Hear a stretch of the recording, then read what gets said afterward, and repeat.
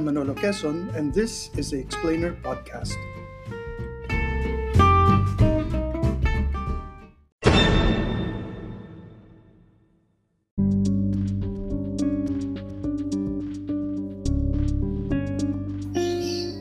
Spot.ph, September 11th, 2017. Ferdinand Marcos and Us, by Manuel L. Quezon III. We are far from being able to take stock of his life.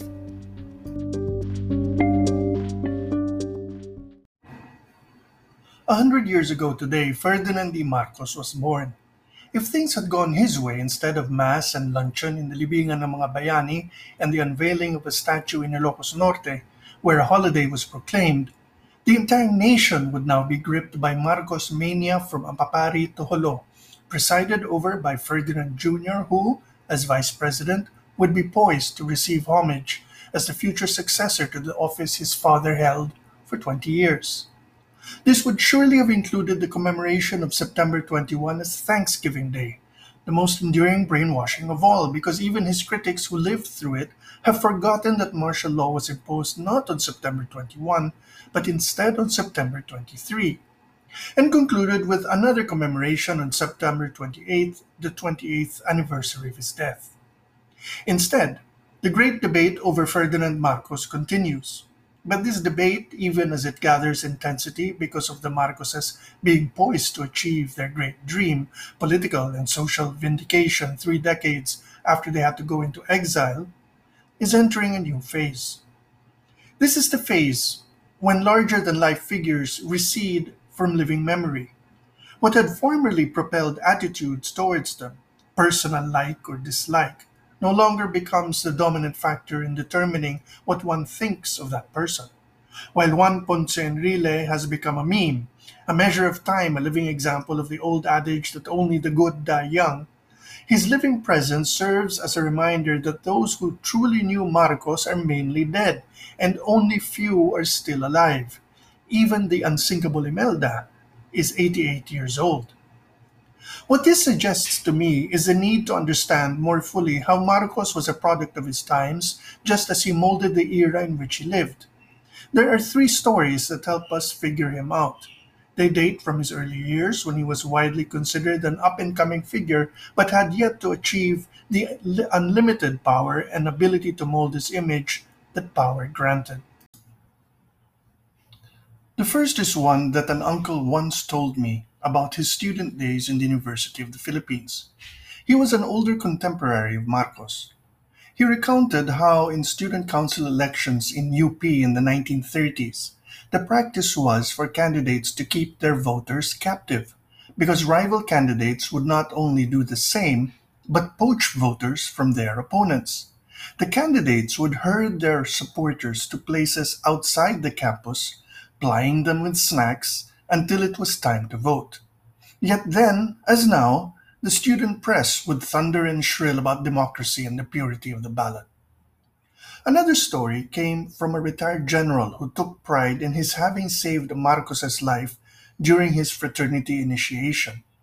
Before Marcos was a leader, he was a joiner. He joined all the upwardly mobile organizations campus life offered.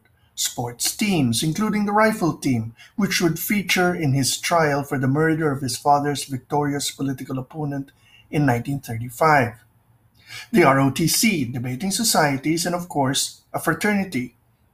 Those were ties that mattered throughout life, in many ways far more important than today. Solidarity in some cases was fostered by brutality. And the third story came from a gentleman who'd known Marcos well as a young man and in the early part of his political career. The young Marcos of the immediate post-war years was mercilessly teased by the well-connected friends he cultivated. A swimming party had been organized. Everyone was in their trunks, and Marcos appeared in what were, even by then, rather old-fashioned white shoes, dressed up in a dress-down affair. His friends snickered. White shoes became his country bumpkin name for an intolerably long time, while Marcos just flashed his Colgate smile. He would, 30 years later, arrest many of them or harass them when they went into exile. Together, these three stories provide insights to my mind on Marcos's secret of success and why he did what he did and how he was able to do it. He knew the difference between what people preached and what they did. His oratory remained high minded while he systematically analyzed every institution and every major figure in those institutions to see not only what made them tick, but to determine what were their flaws. He mastered the methods of acquiring power, the fine speech combined with the ruthless management of resources and people that mattered, and built the us against them basis of support that rewarded loyalty.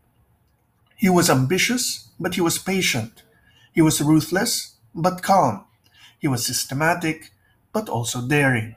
He kept cool, knowing revenge is a dish best served cold. The world in which he navigated is gone, yet eternal too. Gone in that its particular modes of behavior have vanished, but its rules remain embedded in our national DNA. UP no longer conducts elections in the manner of the 1930s, but our society still operates on a political culture of raiding, trading, and feasting that has been used to describe how power was gained and kept in pre Hispanic times as familial or personal property. It is a culture that is fundamentally violent. Marcos, being accused of assassinating his father's political rival, his acquittal was widely attributed to then Justice Jose P. Laurel pleading with his colleagues to give such a promising man a chance, differs only in his having been prosecuted and convicted and then acquitted, and his performance in court from the long, bloody catalogue of local political families engaged in attempts at mutual extermination before and since. And it is a political culture in which Manila is the prize, but which is vulnerable to the ambitions of shrewd and calculating men and women from the provinces who rise up through the patronage of an establishment that surrenders and yields to the once promising men it raised up, only for those men to force the former patrons to bend the knee. Still, here, of course, is what made Marcos new. He was a political scion, but in the overall scheme of things, not well established. And so he had much more in common with his classmates who were receiving a secular education in UP than their more pedigreed rivals in other schools who boasted then, as they still do now, that they would be the future employers of those upwardly mobile but too earnest products of state education. Marcos could and did set out to prove that he could rise through sheer merit. He could appeal to those who had to carve out a future that would have its fair share of success, but remain precarious enough that any danger to social order represented a clear and present danger to all of them. In other words, an exemplar of a middle class reliant on, but frankly unimpressed with, the upper class, afraid of the teeming multitudes of the undisciplined and dependent lower class, and thus always impatient with anything getting in the way of stability and order. As Randy David has observed, the middle class does not like elections, it prefers coups. This is what martial law was, a particular kind of coup. They even have a name for it in Latin America, an autogolpe, or self-coup.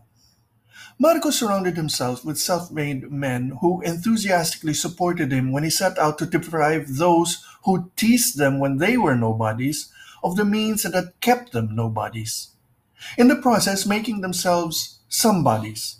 This is the circle of life in our society, at once the thing that never changes and which makes the present always different from the past. It's no coincidence that once he was in power, Marcos began to cultivate myths about his origins. All leaders do. His choice of myths was illuminating.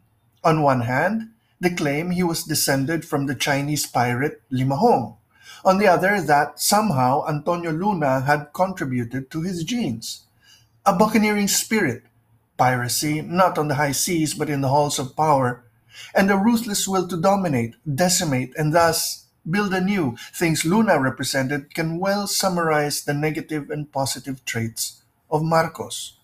Everything else, the superficial veneer of intellectual ability, lawyerly prowess, calculating cunning combined with a gambler's bold, brash throws of the dice, are precisely superficial because for all his ability to quote at length from his readings, and for all his mania for building a great wall of decrees that would firmly demarcate life before and after himself, the man's thinking was pre-modern.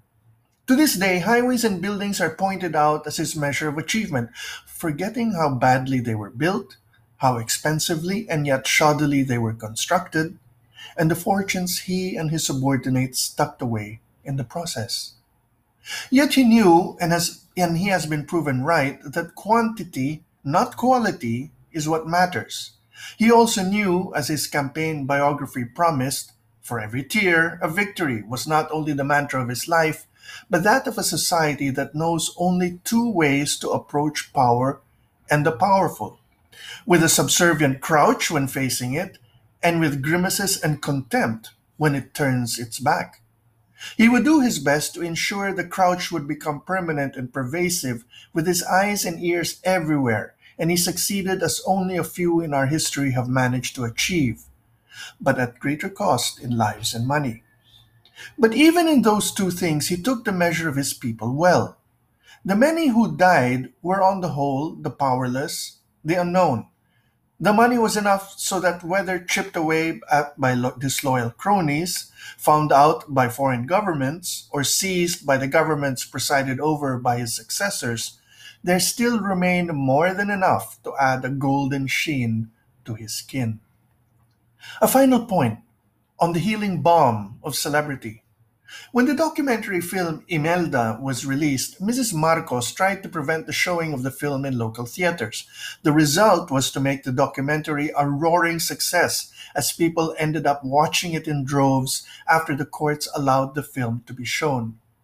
To my mind, there are two things that turned the tide for the Marcoses after the flight into disgrace and exile. The first was how well the heirs of Marcos, Imelda and Eduardo Cojuangco Jr., whose votes, if they'd only been combined, would have defeated any other rivals in the 1992 elections, and quite possibly all of them combined had they also managed to unite. Together, they obtained 19% of the votes, a formidable political base 6 years after they'd fled and 3 years after the dictator had died in Hawaiian exile. The second was the release of the 2003 Imelda documentary, because that is when she made the transition from the Achilles heel of her husband into the matriarch of a clan in sync with the celebrity obsessed zeitgeist of not only Philippine but global culture. Her grandson, Borgie, born in exile, would be the bookend to firmly establish their celebrity status. The old and new that was Marcos is the old and new in all of us, rich or poor, educated or not. And it is here where, as memories fade and what was vivid in people's minds now becomes second or third hand stories, that our ability to, one day, properly understand him depends.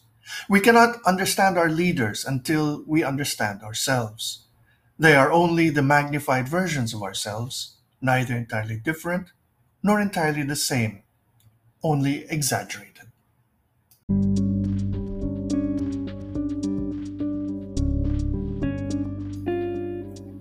That was Ferdinand Marcos and Us by Manuel L. Quezon III, Spot.ph, September 11th, 2017.